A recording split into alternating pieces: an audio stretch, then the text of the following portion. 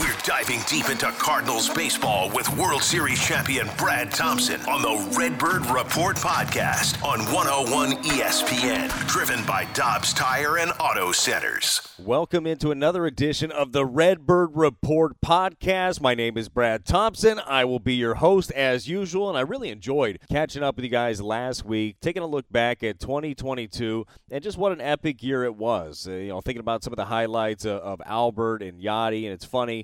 Just today I was doing a off-season recap show for Bally Sports, and that was kind of the theme, again, was the flashback. You just get freaking goosebumps watching those guys do it, and do it for as long as they did with the birds on the bat, and obviously Albert coming back for a final one. It was just special, right? But looking back was fun, and we'll have those memories forever. But now it's time to look forward because spring training is here. I mean, it is upon us. February 15th, pitchers and catchers report. We're going to watch the Super Bowl over the weekend. A couple days later, Valentine's Day. The wives love it when spring training falls right around Valentine's Day, and then pitchers and catchers are there reporting to Jupiter, Florida. A lot of the guys already down there putting in work already, and I really do believe that this is going to be one of the more competitive camps that we have seen in quite some time. There's certainly going to be some competition when it comes to innings, right? Always is. And when you look at the rotation, I don't think that there's a competition there really for a spot, barring an injury, right? If there's an injury, certainly it's a free-for-all as the Cardinals. They got a lot of bodies, man, when you're talking about the Cardinals rotation, but you have your five, right? You're rolling out Michaelis, Montgomery, Matz, Waino, Flaherty. Those are your five that you're going to have there. And the hope is really that these guys are healthy and they're good to go. We haven't seen it, man. We haven't seen a full season, obviously, of Jordan Montgomery, who came over midstream last year in the trade with the Yankees that had Harrison Bader turning into an October darling. We didn't get a chance to see him. We haven't seen a full season of Steven Matz. We saw some good things out of him, and unfortunately a couple of stints on the IL really ended up hurting him. And it's been since the second half of 2019 that we saw like that great Flaherty. Now, that's not a fair litmus test for Jack. I mean, that was a special run that he had in 2019, but we know how dominant he can be, and I believe that Jack Flaherty truly is one of the biggest, most important pieces of the 2023 Cardinals. And as always, there's going to be competition in the bullpen. You're going to have an arm that pops up. And you're like, man, where did this guy come from? He's got to be a part of things. A lot like Andre Palante did last year. Remember watching him in spring and doing the ball games and be like, dude, this guy has got to be a part of this team. The way the ball was coming out of the hand, a couple of these swings that the opposition would take against him, he just looks so darn good. And I hope that we see another guy like that. I don't know, maybe that's a guy like Jake Walsh this year that pops on the scene. We got a chance to see him for like 3 games last year. I believe he made his debut against the Orioles, but then got sent down, elbow injury, ended his season. Had a chance to catch up with Jake over this offseason doing the Cardinal Caravan. He said he's healthy, he's ready to roll, and he's got a game-changing arm. I mean, this is a guy that's mid to upper 90s, can tickle triple digits when he really needs it. So another arm that is going to be fighting for innings out there in the bullpen. But the competition that's got me the most excited here is really, what does the outfield look like? Guys, when we were talking about the Cardinals last year, and we were digging into all of the question marks surrounding the team, because that's what we do leading up to a season. We try to poke holes in everything, right? The one thing that I thought I knew about the 2022 Cardinals is what the outfield was going to look like. I felt really sure that from left to right for the whole season, and felt good about it, that it was going to be O'Neill, Bader, Carlson, good to go. Everything else, not sure. I knew Goldie and Arenado, didn't know how the pieces were going to be working in the middle. Like, there were questions, but the outfield was not a question for me last year. Well, lo and behold, the outfield is an enormous question right now for the St. Louis Cardinals. As we talked about last podcast, people are high on the Cardinals. And when I say people, I mean national media is really high on especially the lineup that the Cardinals have. Now, it's not too crazy to be high on a lineup that has the MVP and the guy that came in third in the MVP voting. I don't think that that's nuts to be high on something like that. But there are still questions surrounding it. And when you look at it, what makes this team go from good to great is the outfielders really coming along and progressing and doing the things that you expected them to do. And let me ask you a question here as we head into 2023, and feel free to yell at your phone the answer. I'm sure I'll hear you, or however you're listening to this podcast. And by the way, thank you for listening to this podcast. Here's the question. Who is the outfielder that you have the most confidence in 2023? Who is it? Who's the guy for you? Because this was one last year I thought was really easy to answer. I thought it was Tyler O'Neill, hands down, boom, that was easy. Dude came in 8th in the MVP race. He hit 34 home runs, bingo, bango, bongo. You thought he had it all figured out, and he was ready to sail. Well, it turns out, when you look at Tyler O'Neill last year, just wasn't the case, man. It was a bad year for Tyler, obviously. He was marred by injury. You look at this guy in 2021, Tyler O'Neill, he was hitting .286. He had a .352 on-base percentage, .550 slug, .148 OPS plus, 34 home runs, as I mentioned. Also hit 26 doubles, won his second Gold Glove, right? So everything was looking good for Tyler O'Neill. And you think, okay, well, 2022, here we go. Boom, he's going to take off. He didn't take off. He didn't. He was marred by injuries, had shoulder impingement early in the year. Now, in all fairness, he was struggling mightily beforehand. I would think that the shoulder had a little bit to do with that. Had the hamstring injury in June, and then had a hamstring injury again in September. But in 96 games last year, he only hit .228. Again, we realize that batting average is not the be-all, end-all, or if anything, nowadays. But he got on base at a way lower clip, and he didn't slug. Like, he slugged .392 on the season. Again, .560 in 2021. That's what you expect that guy to do. 14 home runs, 11 doubles. So the question is, with Tyler O'Neill, what is he? Is it as simple as saying, okay, well, if he's healthy, then we're good to go. Everything is going to be fine as long as Tyler O'Neill is healthy.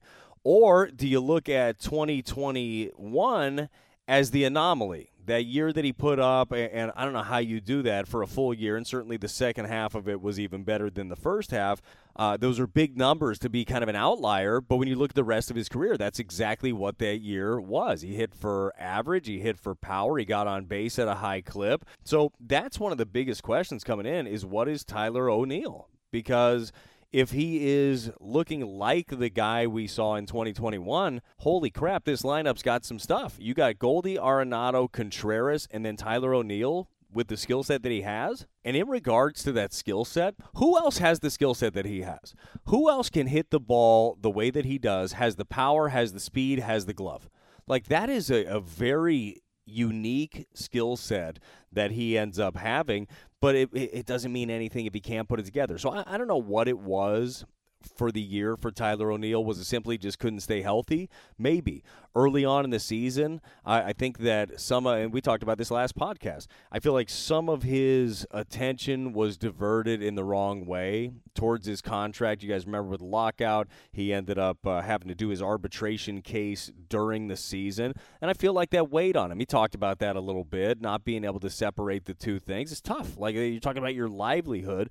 Tyler O'Neill did avoid arbitration this year, 1-year deal, $4.95 million. So, like, that's done. He's got the contract taken care of, don't have to deal with any of that stuff.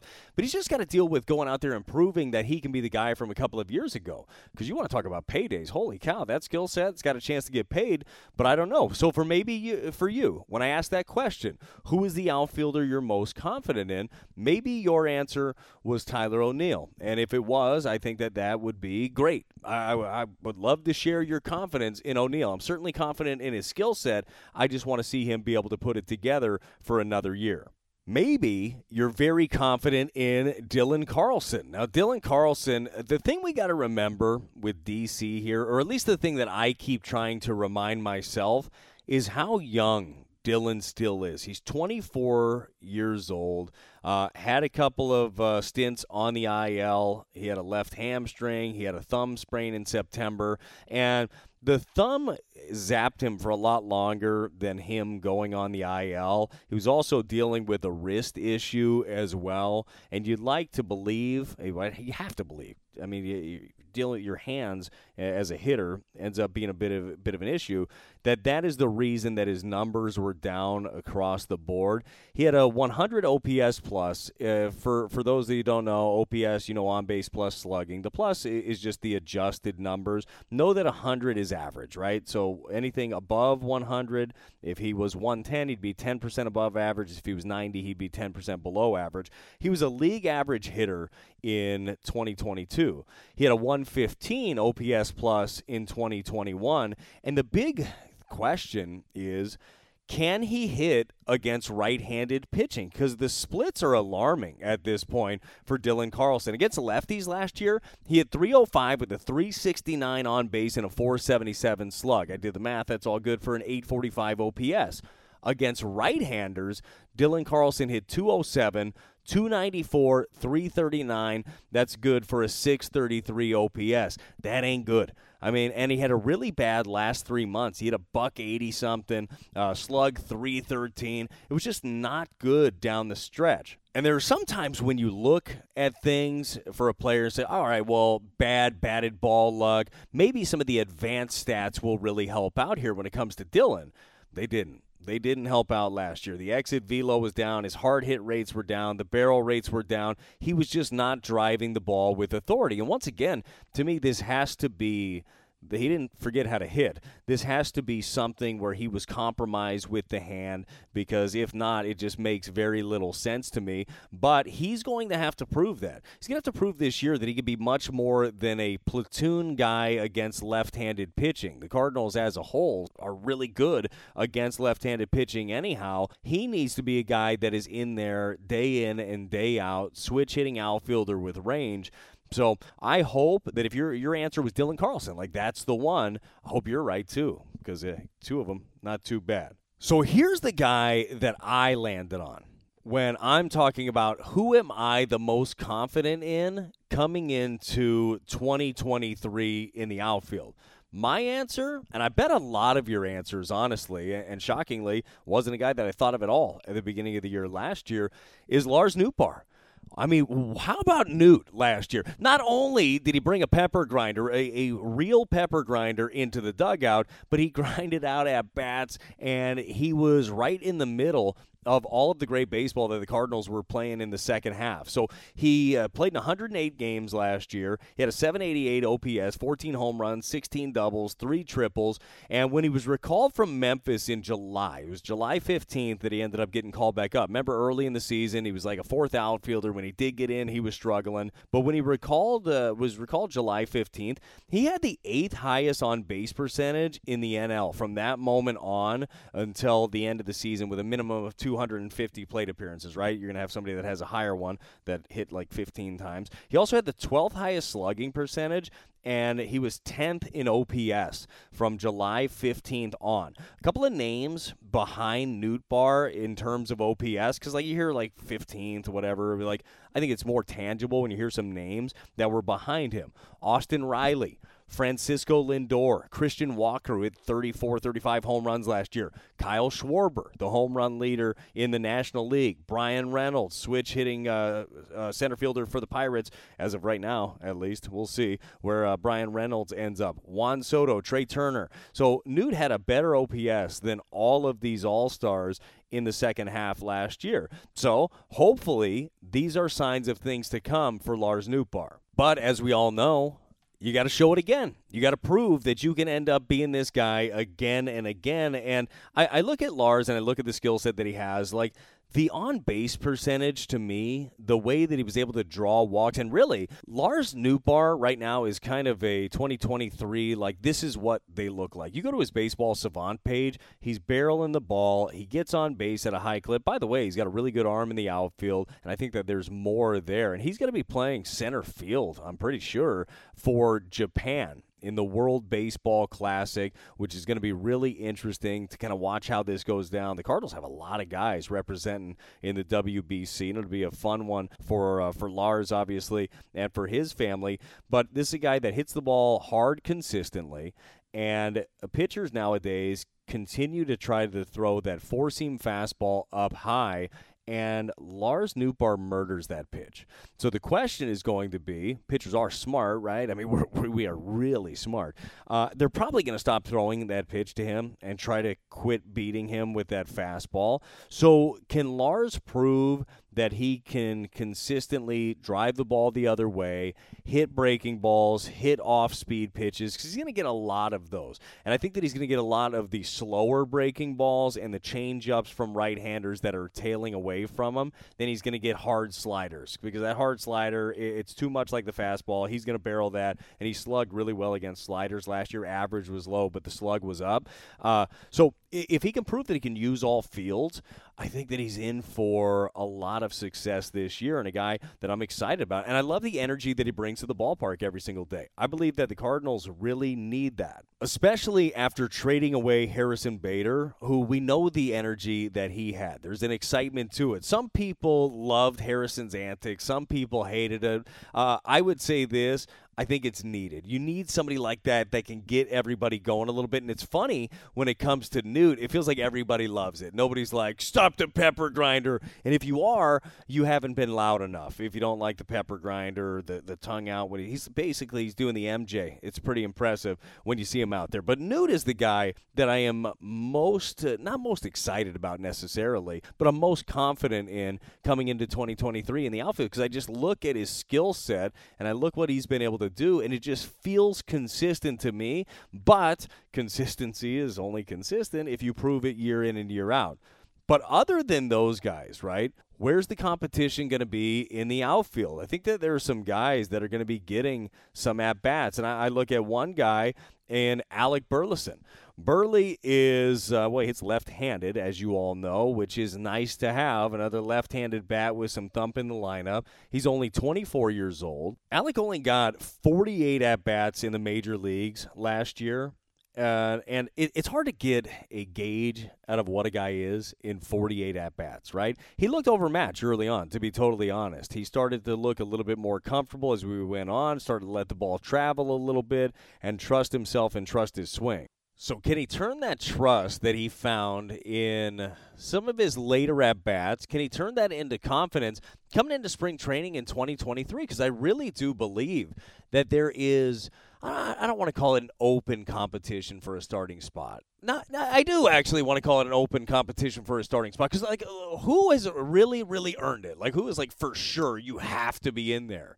If he hits, if Alec Burleson goes out there and he does what he did in the minor leagues, remember, he was hitting .331 in AAA. He won the batting title in the International League. He had a .904 OPS. He had 20 home runs and 25 doubles. He was actually only one of two players in AAA to hit over 300 and to hit 20 or more home runs. And that's all this guy has done. He also in AAA, which I get it is not the big leagues, but it's very good competition. You've got a nice mix of young stud arms and veterans that know how to pitch. He had a 14.3% K rate in AAA, which is way lower than a guy that has a swing like he does usually has. He's also versatile. Not that you're going to use him all over the yard. I'm not saying he's going to win a Gold Glove, but he can certainly play a little first base for if he needed to. He could spell Goldie over there. We saw him pick up that glove for the first time since college last year. And obviously, he's also a guy that could fit in the designated hitter role. But the thing is, if you come into spring and you're swinging a hot bat,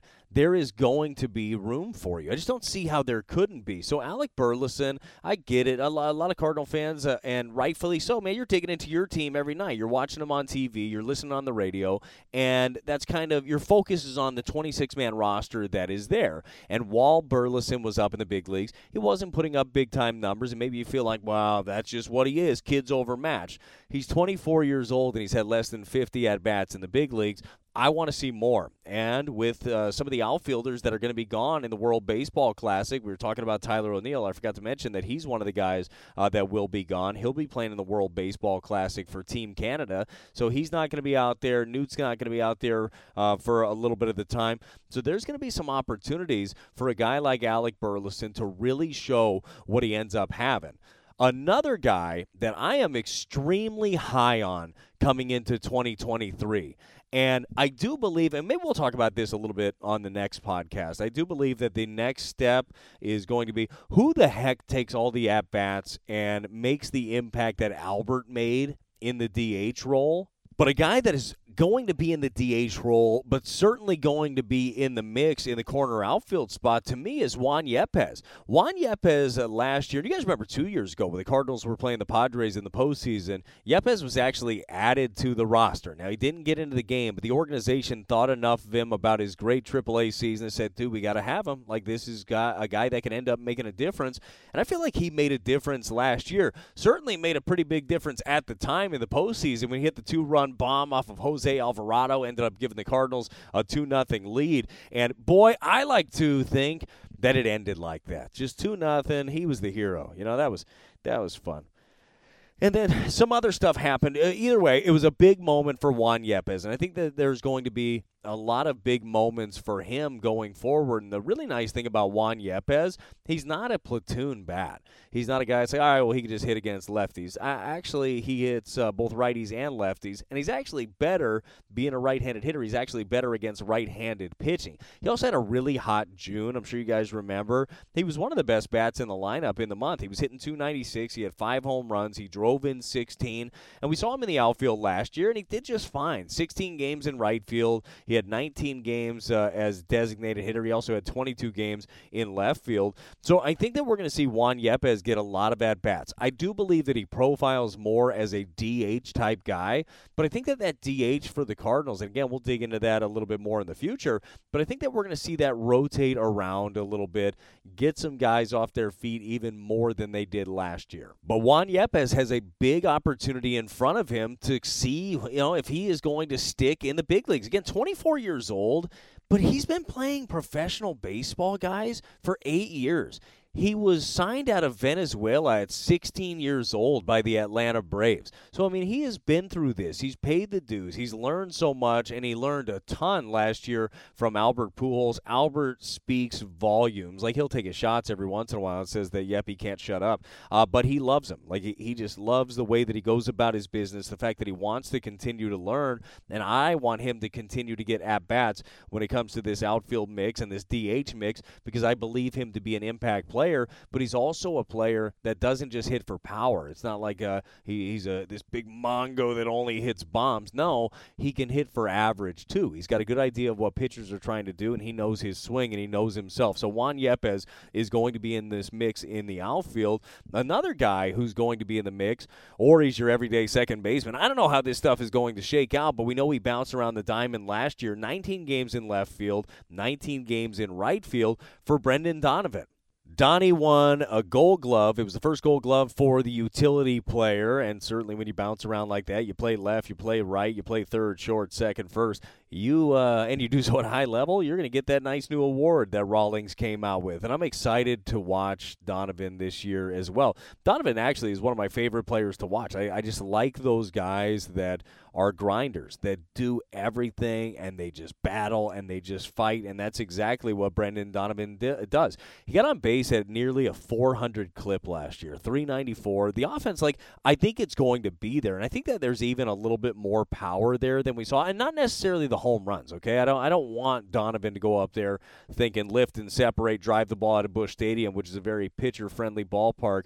At least it is now. When I pitched, boy, the ball just flew out of there. It must be that whole ballpark village, it just messed up the wind and the trajectory. That's what I'm telling everybody at this point. But Donovan's going to be a doubles monster when you look at him, and he's going to be firmly in the mix here, bouncing around the diamond. Unless something happens and Gorman is not an option over at second base, which I just don't see happening, I really do believe that he is going to be in the mix firmly, and rightfully so. I like the idea of having Brendan Donovan and able to bounce him around the field. So that's part of your competition. A couple of other guys, and there will be others in this mix that I'm sure you want to hit on. One of them less celebrated than the others. So I'm going to talk about that one first. Added to the 40-man roster last year, he did lead all of the minor leagues in home runs. Hit 39 home runs last year, also added 25 doubles, and that's Moises Gomez. So Moises Gomez, the Cards picked him up from the Rays. The Rays cut ties with him a year ago, and Cards picked him up and just knew kind of a raw power talent, but struck out a ton. Well, he kind of quelled the strikeouts a little bit with the Cardinals, still susceptible to it, certainly, but showed off the power in a big way, and to the point where the Cardinals had to make a decision. Or were they going to protect him on the roster? They absolutely did so. I don't think that you can let a guy that has that kind of pop walk out the door. So another option, corner outfield option for you with big-time power from the right side, and again, with big-time opportunity in spring training to get a lot of at-bats while guys aren't there. But the guy that I know that everybody wants to talk about is Jordan Walker, and I want to talk about him too because I cannot wait to see this kid go out there and, boy, maybe kid's not right. I mean, apparently, as far as legality goes, he's a man, okay? He's a grown man. He's 20 years old, 6'5", 220, and all he has been doing is crushing the competition at every single level that he's been at, okay? So AA last year, put up big numbers, hit 306, 19 home runs, 898 OPS. He's got a rocket for an arm. He did really well in the Arizona Fall League as well. That's where they show off some of their biggest and best prospects. You read all of the prospects lists across baseball. I've seen Jordan Walker as high as number 1 on various lists. I don't think I've seen him anywhere outside of the top 10. Maybe I've missed one, or maybe I'm just being a homer and only read ones where Cardinal prospects are higher. Those are my favorite ones. But Jordan Walker, look, I don't want to sit here and just say that he's going to be the be-all, end-all, but he's the highest touted prospect nationally that the Cardinals have had in a really, really long time. He's got all of the skill set. He's got a really good approach. He, again, is not just a power guy, but he can hit for average also. So he's going to get a chance in spring training. And, I get it from a Cardinal standpoint that their preference would be that O'Neill has a great spring, and Newt has a great spring, and Carlson has a great spring. And boom, those are your 3 outfielders, and you're good. Because there's no reason in having Jordan Walker up on your Major League roster if he's not playing every day. But if Jordan Walker did something special, if Jordan Walker came into spring training and he was just lighting the world on fire, driving the ball all over the place, and it got to the point where you say, hey, we have to have him there. Like your veterans are going to the front office and your veterans are going to Ollie and say, hey, this kid is going to have to be a part of these things. If we want to go win a championship, he needs to be there. To me, that is extremely exciting. And I want to see if Jordan Walker can force their hand. I also want to see how he reacts because these things that we're talking about, his opportunity to make this ball club, Jordan knows that. Like, he knows that he's got a chance to go out there and do something special. I know that he's talked about it. He's talked about it on Bally Sports. I know Jim Hayes during the winter warm-up had a chance to sit down with him. Like, he gets what's there, but there's an inherent pressure on you when you're taking at-bats in moments like that. And it's probably a pressure that he hasn't felt before. I mean, this is a kid that has just been great his entire life. And I know he's been in big-time showcases and done all of that. But now he's got a legit opportunity to make a major league team out of spring training. We saw this last year with Nolan Gorman with a legit chance out of spring training to make it. And he talked about it, and you could see it in his swing. It weighed on him. Like, it was heavy early on. So now I want to see what it looks like for Jordan Walker. Going to be an incredible camp. The outfield mix is going to be so much fun to watch how it shakes out. And the hope is that we get to a spot here looking at this outfield mix where we say, okay, there are too many good options. That would be really nice, right? For Ollie Marmol, for John Mozeliak, for the entire staff. It's like, man, dude, we got so many good players. I don't know what to do with them. Inevitably, that won't be the case. Like, something will fall through the cracks. And maybe you go into the season with the outfield that you just believe will be best for the long term. But I really hope that there are so many difficult decisions in a positive way for this coaching staff to make. So I think that you got some really talented outfielders that are going to be in the mix. So talked about the outfield a little bit today. Maybe next podcast we'll get more into the DH options. We'll talk about some of these players as well. I still want to dig into the rotation and the thought about the bullpen. Like, are we solidified in this pen? Who do we have the most confidence in outside of Giovanni Gallegos and Ryan Helsley, which, by the way, Gio with the new pitch rules, that's going to be a little interesting. Who are you extremely confident in at the back end of the bullpen? Maybe we'll get into all of that stuff. I appreciate you taking your time, listening into the Redbird Report. Have a lot of fun doing these. Again, we're going to be following this team all year long. I'm going to have the opportunity to go on the road, be around these guys, and I want to bring you all of the info all season. It's the Redbird Report brought to you by 101 ESPN. We'll see you again next time. You've been listening to the Redbird Report podcast with Brad Thompson on 101 ESPN. Driven by Dobbs Tire and Auto Centers. Check out every episode at 101ESPN.com or on your 101 mobile app.